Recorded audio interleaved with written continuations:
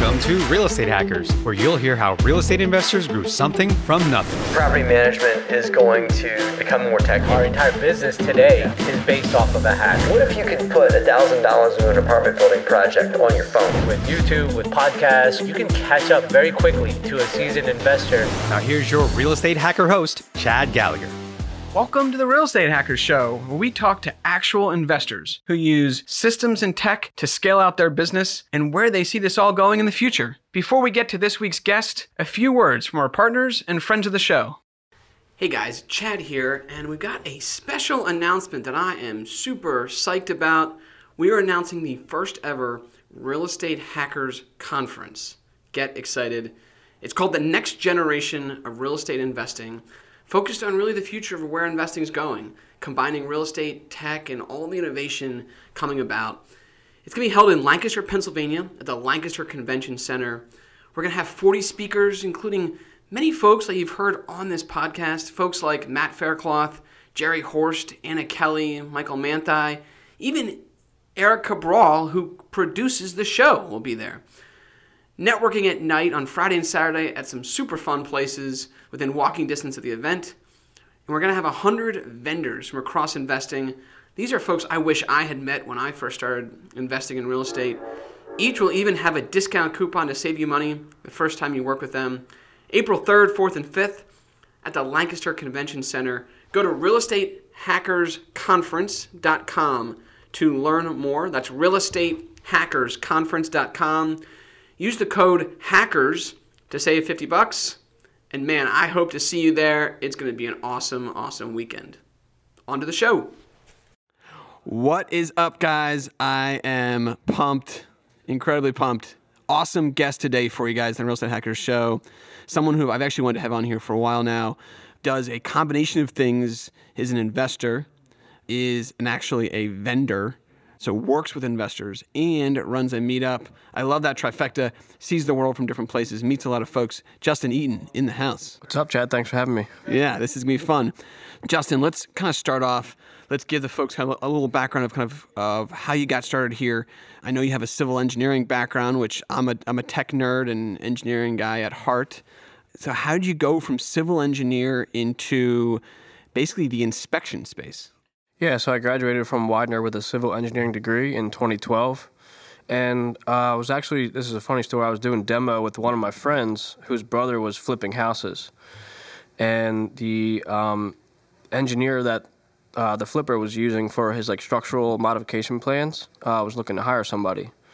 So he hooked me up with him, and then his company also did home inspections. So then I started working with him, doing some engineering work, but the majority of his business was home inspections. So eventually got my home inspector's license not too long after, and then worked for him from 2012 to 2018, doing home inspections and structural engineering. Started real estate investing in 2014 with the owner of that company. Me and him kind of partnered up to do a couple flips. We ended up doing 7 flips together. Wow. Before me and him kind of parted ways on the investing side, and I started doing my own investing. So over your career, you've done, 10, 20 flips or something like that?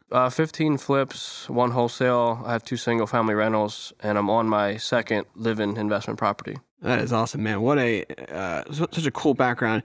So I am an engineering background guy. Do you find the engineering kind of education and core skill set you learn there, has that been beneficial to you in the real estate world? Definitely being able to look at a building and see how it works as a whole. The engineering background kind of plays into that. And then engineering is super numbers, so I'm into numbers too. Yeah. That all kind of plays into it. I'm also into numbers. Yeah. Yeah, so having the engineering background definitely helps. I think engineers think different. When you're talking to an engineer about certain things, they kind of talk and think differently. Yeah, for better or worse. Yeah, sometimes, yeah.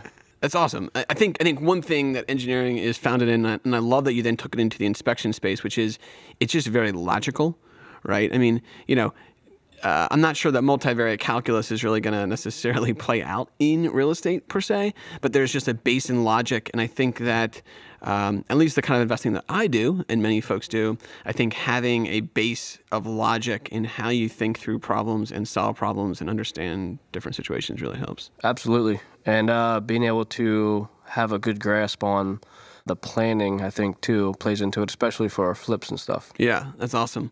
Okay, so what I want to talk through is I want to spend a lot of time on your core business is on inspections. And this is so interesting to me because I get asked a lot by investors if they should have an inspection or not. And I would say, there's a couple different schools of thought. So I'll play them out first and then I'll let you kind of chime in. One school of thought is, I don't need an inspection, right? I know what I'm doing. I've been in real estate maybe a little bit of time. I'll just go walk in myself, or maybe I'll bring a friend, and that'll be fine. There's another school of thought, which is an inspection can both save you money by finding out what's wrong with the property, maybe allowing you to get out of it if it's a bad deal, but also allowing you to, and I've seen this happen quite a bit. Actually, one of my best friends did this just recently, actually negotiate down the sales price based on an inspection report. I'm going to guess you're kind of in that camp, but kind of talk me through how you think about that. I think no matter what, you should have a home inspection, and that isn't to try and sell my home inspection business. I think it's definitely beneficial for all those reasons you just said. The main things would be like attic spaces, basements, foundations, crawl spaces, where you're going to find big ticket items where a lot of people are like, oh, my dad's a contractor, right? Or like my uncle's like an electrician. He walked through with me. We didn't see anything major. I'm like, okay, well, did he go on the roof? Like, is there any soft spots in the roof? Did he walk through the attic, look at all the sheathing, see if there's mold? Did he take the electrical panel box cover off to see if there's any rust in the panel box, knob and tube wiring? Did he go through the crawl space? Is it wet down there? Is it moldy? Do you need a waterproofing system? Is there termite damage? So typically they won't, even if they just walk through it, they won't get into the type of detail that a home inspector would get into. And yeah, they could definitely save, like you said, they could back out of the deal if there's big ticket items, like foundation items, especially if they're buying as is, like from the bank. And there's no negotiation there. They're either going to back out, or if they're working with a seller on like an estate sale or something, you might find $10,000 or $15,000 worth of foundation damage. If you have bowed foundation walls, it could be fairly extensive, or like waterproofing. Waterproofing is fairly expensive too. So yeah, I think it's a great idea. Regardless, even if you're cosmetic updates, if you're gutting the house down, I think you should have that for peace of mind. Typically, it costs $400 to $600. For a home inspection, and for something that could uncover a $10,000 to $20,000 damage, it's a pretty good ROI. It's interesting. I probably haven't thought about this enough, but as you play it out, I think. So I've gone back and forth, just being super transparent. When I first started, we got inspections. For a while, we didn't get inspections, and I think I've actually now gone back to the dark side of. I see a ton of value in the inspection, and I actually think what you just said. So I'll take the roof, for example. We're buying a farmer's market, actually, oddly enough. Kind of a crazy deal. Very complex building. And we're actually out there walking the property, and the roof is a bit of a strange roof. And the way it's set up, my business partner is the one who does our maintenance. I mean, he just understands houses and out. But for some reason, he was, and they will kill me for saying this, he did not want to go out on that roof. It was a weird pitch with no railing or anything. And it also had been raining a little bit in his defense. And it just made him nervous. And so, I think about that as just a great example that, you're walking that property. If you're not actually walking the whole roof, if there's a soft spot or a problem, that you discover a year or two down the road. Whereas if you discover that, in a case like this kind of a deal, I think it's highly likely that the seller would actually give some money back to solve the problem before closing. I agree with that. And also, just for budgeting purposes, like there might be things like you might not know that the water heater is 20 years old. You might think it's, if you're going to flip it, or even if it's a rental property, you want the water heater to be in good shape. You might not know that it's 20 years old just by looking at it. Same thing with HVAC, or again, uncover things that you aren't going to uncover until you demo. If you're demoing, a home inspector might be able to have a good idea on, like asbestos insulation on ductwork, knob and tube wiring. Yeah. If the water's on, we always run the plumbing. You could have a broken sewer main, or a collapsed sewer main, or a clogged sewer main, which could be a major expense too. Yeah.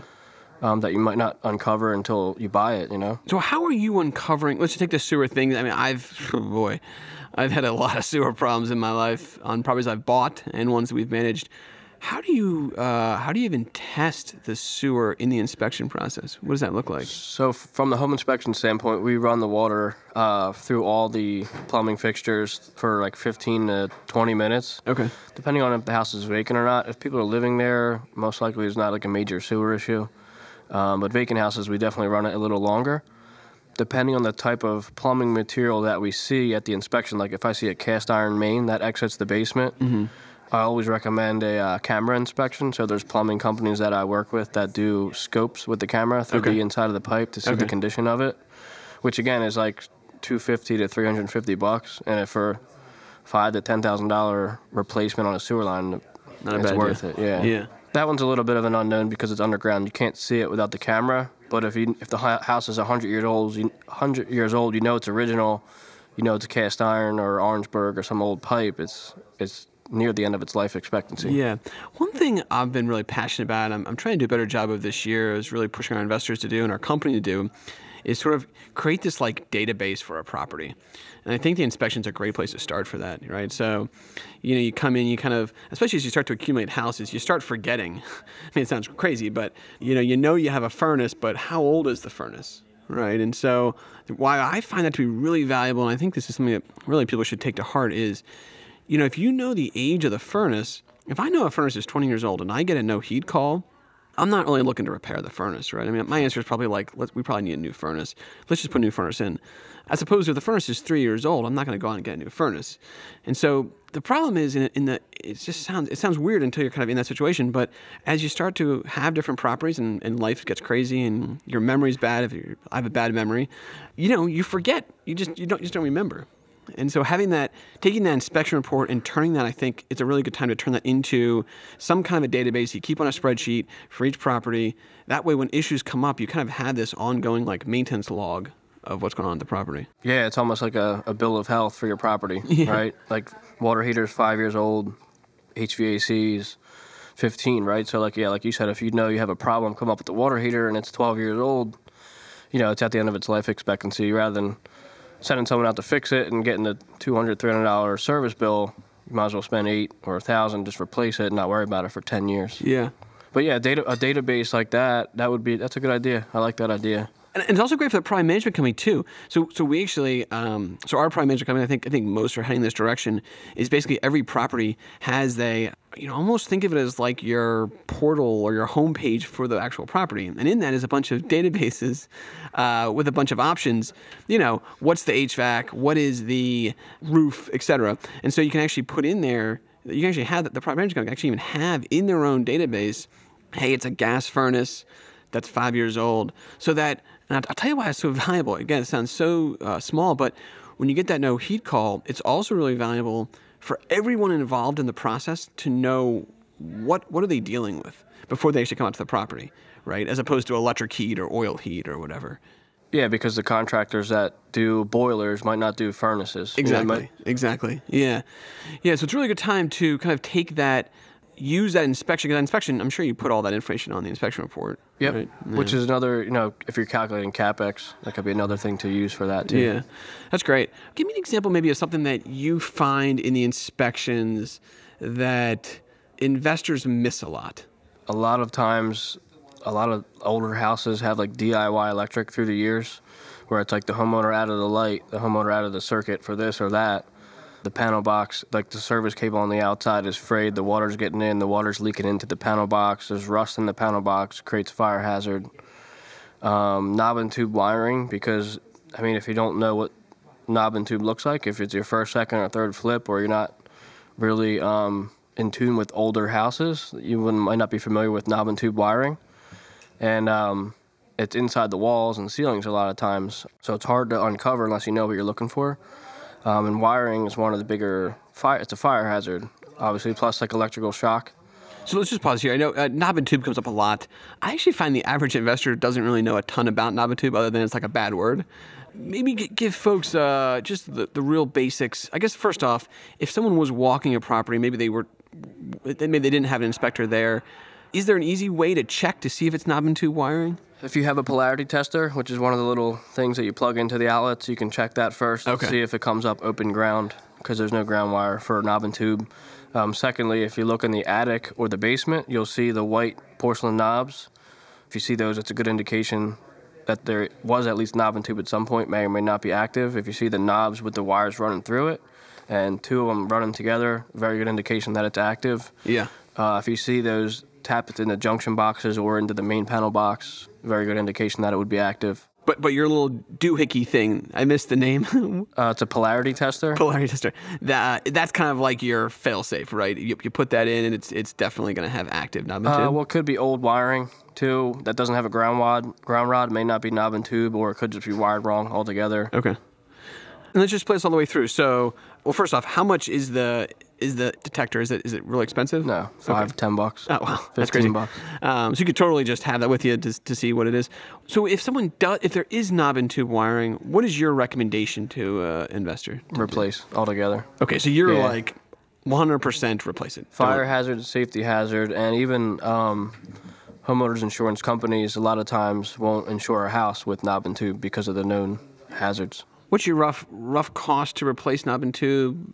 It's thousands, right? It depends on how big the house is and how easy or hard it is to fish wires through walls. Yeah.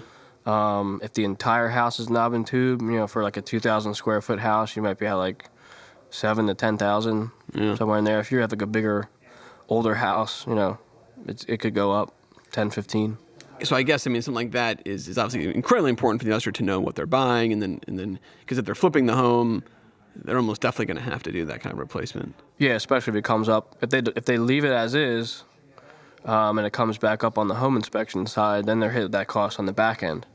Same thing with like foundation issues. Like a lot of investors won't see foundation issues until if they don't get a home inspection. Then when they go to sell it, the buyer obviously has a home inspection, and then there could be $5,000, $10,000, $15,000 foundation issue comes up on the back end, comes directly off of their profit. Where if they knew about that when they were buying the property, they could have got it fixed or could have got a price reduction or credit, whatever. How do you go about looking for foundation issues? I know it's when I hear the word foundation, I get nervous. It's kind of those things where it's like, uh-oh. So a basement wall or crawl space wall, we always look at if it's block, we always look at the mortar joints and see if there's any cracks. That would be like the first indication. You can look around the outside too and see if there's cracks. Also, you're going to want to look at the plumbness of the wall. So a lot of times, like in South Jersey especially, there's a lot of clay in the soil.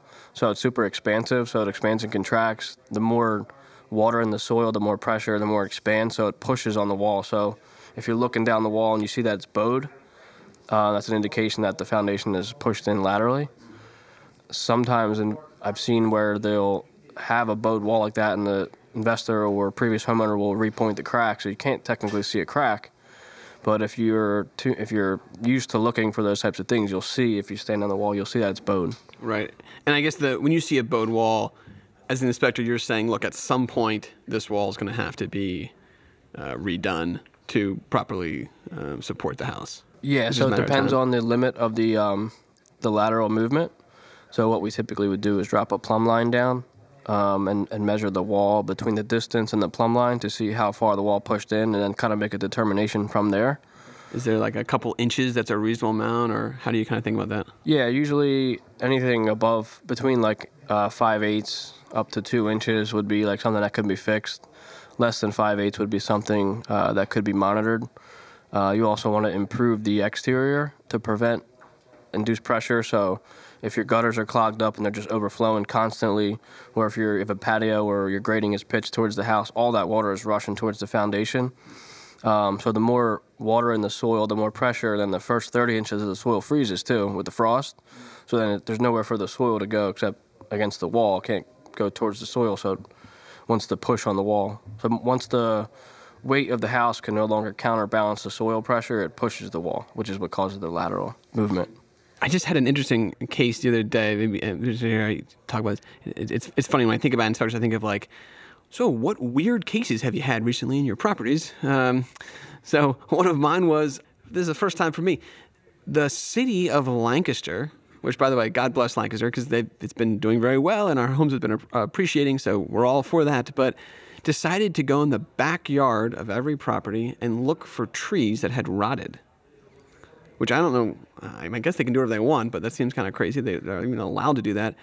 And one of the homes I own, sure enough, had a tree that they deemed rotted and made us basically like remove it or at least cut out some of the limbs, which doesn't sound like a big of a deal. But in these old houses, you had these very large trees.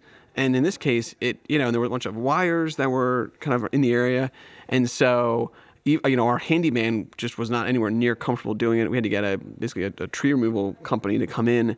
And I think it was like and we even shopped it around a good amount. I think it was like $3,000 or something. Is that something you do? Do you look at like trees and stuff? Yeah, so not typically, but if I'm at a property and I see like a large, so there's two things here. It's either there's trees that are dead, which in the wintertime sometimes it's hard to tell.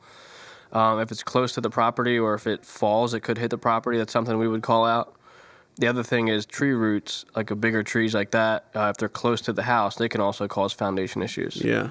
It's almost like buying an insurance plan, right? It's like, how many homes have you inspected? So we did 261 last year. Since 2012, probably like 1,500. Yeah, it's just... Plus the structural inspections, another 500. Just an insane... just getting that head through your head is like, seeing 1,500 homes, you've seen so many different weird things out there. To pay someone $400 or $500 to walk through the house and tell you everything going on. If you're anywhere early in your career of a real estate investor, it's a no-brainer. Yeah. I just don't. The more I think about it, the more I do in real estate, the more I think it's really just education too, right? I'm sure you're able to educate the owner not just on their property, but also just overall kind of home maintenance. Yeah, I would say education, peace of mind too. Then you're not buying something that's faulty or has major issues. Yeah. Yeah, like I said, the ROI on something that uncovers $10,000, $20,000 damage on $400 or $500 inspection is good ROI. Yeah. Yeah, and so then I'm a tech nerd, so I guess you were telling me earlier you have basically a tablet that you walk through the home, you take the pictures, everything's up in the cloud, report, and then I guess the report's all digital too, right? So someone can save the report. It's not because I know when I bought a home, my first ever house I bought that I actually lived in. The inspection report I got was like a folder, and it was like a 3-ring binder, and I was like, oh man, this is not what I want. You don't do 3-ring binders anymore, right? No, I never did. Yeah. You never did. You're always on the frontage. So everything's just digital, right? It's all, and then all just goes up in the cloud, which is actually pretty valuable because now you have this. As an investor, you'd basically just have this Google Drive folder or whatever you're going to use, Dropbox, to keep all that information. And so now when a problem comes up, even 3 years down the road, you could pull up the original inspection report and probably look at it. Yeah, absolutely. So to circle back on the software, it's basically like we have an iPad. It's an app. Has all the info for the house on there. A lot of the common defects are saved on there. So we basically walk through the house with the tablet, input the info, input all the defects, take pictures of all the defects, sync it to the cloud, go on the computer, finalize the report on the laptop, and then send it out. It just sends a link in the email. Then it opens up a PDF. They can save the PDF and then click through the tabs. So basically at the top, it's like summary, electrical, plumbing, and you can click electrical, drop down to the electrical section. Then they can save that on their desktop. So if anything ever comes up and down the road, they can see, the water heater was 7, 8 years old. This is why it's 5 years later, it's ready. It's awesome, man. I want to, just before we get off the inspection thing, I want to talk about one more topic, roofs for a second here. I want to cover this just because the leaky roof can cause so much damage. And one thing I see a lot is you'll walk a house and you'll see what clearly was water damage before. And I can't even tell you how many times I've heard the previous owner say, oh, it's fixed. It's always fixed. It's always fixed. The problem's always fixed and never going to happen again. As an inspector, how do you think through that problem and kind of working through it? So from a home inspection standpoint, we're kind of seeing the property as like a snapshot, right? We're there one time for 2 or 3 hours. We're going to try and identify those issues. If we see, we walk every roof that we can. If it's safe to walk on, like if it's super steep or wet, like we're not going to go up there typically. But that's where we start. We start the inspection on the roof. So like we're going to identify areas of that roof in our minds that we may see issues on the inside. So if we see something like around a chimney flashing, for example, we go in the attic or in the second floor and there's stains on the ceiling. We do have a moisture meter too, so we can test that area with the moisture meter. Even if it's dry, it doesn't necessarily mean it's an old leak. If it didn't rain for 2 weeks, it may be dry. But if we're seeing an issue on the roof, in the attic, like is it water stains in the attic or mold or something all in that same area, it's a pretty good indication that it's an ongoing issue, and then at that point we would recommend further evaluation and repair by a roofing contractor. Yeah, I guess the moisture test is a pretty good one, right? Yes, so we have a moisture meter. It has 2 prongs. You basically poke it into the wall or ceiling, whatever. Yeah, unless it hasn't rained for like a couple weeks, you're going to find moisture there. It's always tricky because sometimes a roof won't leak unless it has like snow and ice buildup, because then it's sitting there. It's not just water shed. Water's going to shed off. Right. If you have snow and ice buildup, that could cause leaks. So something may only leak in the wintertime, but we do identify those problem areas from the roof if we see something in the attic, so that the homeowner at least can keep an eye on it and monitor those areas and expect it if something comes up. I remember the home I bought one time.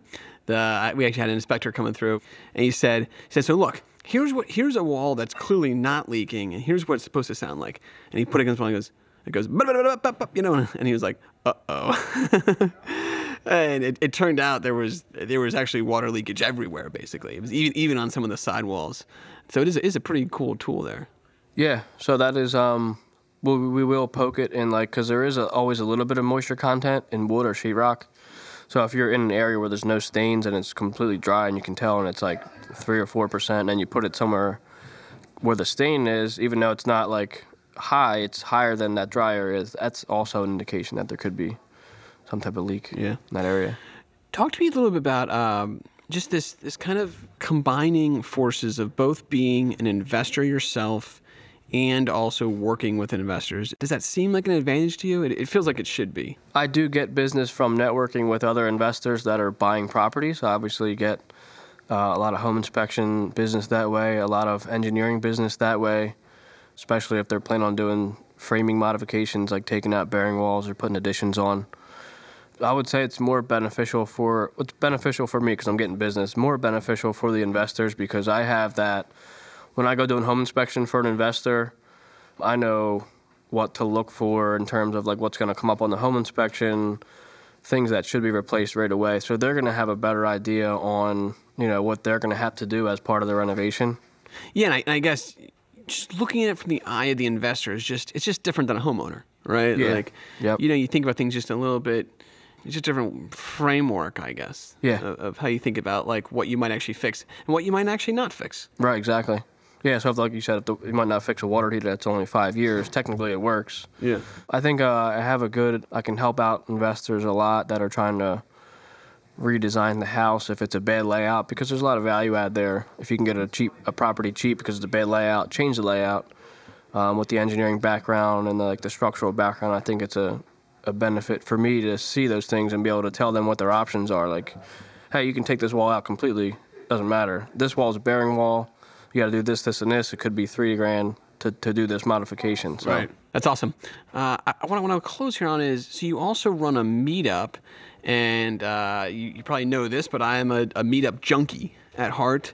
It really bothers me when I talk to a new investor, and this is how it'll go. I'll meet someone who'll say, I want to get into investing. I'm really passionate. Oh, you're really passionate. Awesome. This is going to be my future. I'm going to retire on real estate. Awesome. And maybe I'm meeting them at maybe it's a meetup, or I meet them at lunch. I say, hey, look, what I recommend is going to meetups. They're a great place to meet people. You can learn. And by the way, they're usually free. And they say, oh, that sounds cool. Like, when is it? And I'll say, oh, it's Wednesday night. Like, oh, Wednesday night? That's my bowling night. And it's like, I was about to say a bad word. Like, that bothers me so much because it's like you have the audacity to think that you are going to retire. Like, you're not going to work the next 50 years of your life, and instead you're going to retire on real estate early. And instead of going to a meetup for free, you are instead going to go to your bowling night. Like, it drives me bananas. Or I see the person at the first meetup and they're like, oh, I'm so passionate. And then I never see him again. And both those situations really tick me off because it's like anything else in life. If you want to be successful, you got to put some time in. Okay, so that's my little segue into you run a meetup in South Jersey? Yes. Well, would you call it South Jersey? Yeah, it's in South Jersey. Has that been a good experience for you? Yeah, absolutely. So I got sick and tired of hearing on the Bigger Pockets podcast that if there's not a local Bigger Pockets meetup in your area, you should start one. So I was like, screw it, I'm going to start one. We had the first one at Panera Bread in January of 2018. I think like 17 or 18 people showed up, and it's just grown from there. It's awesome, man. I love it. For me, it's good to see. I love seeing people come together and like collaborate on ideas. I've seen deals get done. I've seen partnerships created. I've seen businesses formed. So I love seeing that from other investors. And also, yeah, like I benefit from it too. I'm meeting all these different people. I'm getting home inspection business from it. But yeah, I have seen people come once and not show up again. A lot of people like to talk, the shiny object, especially if it's real estate. It's always the shiny object, and they can get excited about it, go to a meetup, and then, it depends on how committed they are and how honest they are with themselves, if they're going to continue with it or not. Yes, I mean, I totally agree. Two things that come to mind. One is I had so we run some meetups, and I was up in our Allentown, Lehigh Valley meetup, and a wholesaler had just got a house under contract. He shows up, and we do this thing at the beginning. Usually have people who can pitch deals. I don't know if you do something similar. Pitches the deal. Two people in the audience raise their hand and say, I want to buy that. They walk over from the corner. 15 minutes later, I kind of put a break in the thing. I try to say, how'd that go? Wholesaler says, yeah, the deal's done. Wholesaler made $5,000 by just coming out to the meetup. It's like, how can you miss that? And then I'll just say personally, the best deal I ever found. Everyone talks about there being no deals and it's so hard to find deals. My best ever purchase, a property I hope to own for the next 30 years of my life, a 15-unit building in Elizabethtown, Pennsylvania, that we got for like $500,000. That thing's easily worth $900,000. And we got it because basically someone in the meetup had a relationship with the owner, and it was too big of a deal for him to take down. And so he ended up partnering with us. We gave him a small fee. He was thrilled for getting a fee on a deal he was just too big for him. And we found it. And the only reason we ever made that relationship and that connection, he knew what we did was through the meetup. So I just think you're crazy to not get out once or twice a month to meetups. Yeah, absolutely. And going back to your point about I have bowling that night, there's various different meetups. Like they're all different nights, so there's no excuses. Yeah, it's just an excuse. It's like anything else in the world. Everyone's busy. Some people prioritize things that are important to them, and it's like, I think prioritizing not having to work for 50 years is actually something I should probably prioritize over like getting 9 pins down or 10 pins that time. Like clearly I'm not a bowler, but it really ticks me off. So, all right, well, cool. Hey, Justin, this was awesome, man. Covered some really good stuff. Super valuable. Love having you on here. I learned a lot. Every time I hear people who are super knowledgeable in home maintenance and really have a deep engineering background, I love it because I learn more stuff. I'm sure our audience did too. If people want to reach out to you, maybe to have an inspection done, or just kind of pick your brain, how do they reach out to you? Yeah, so the name of the inspection business is Dwell Safe Inspections and Engineering. You have a website, dwellsafenj.com, and the South Jersey Meetup group is called South Jersey Real Estate Investor Group. On Instagram, it's at SJREIG. Okay. We usually do the meetups like once a month, so you can come out and network there. If you need home inspection services, go to the website. Everything's on there, contact info. All right, man. I love it. Good stuff. And your inspection business, you cover what? Pennsylvania, New Jersey? We're anywhere from Trenton down.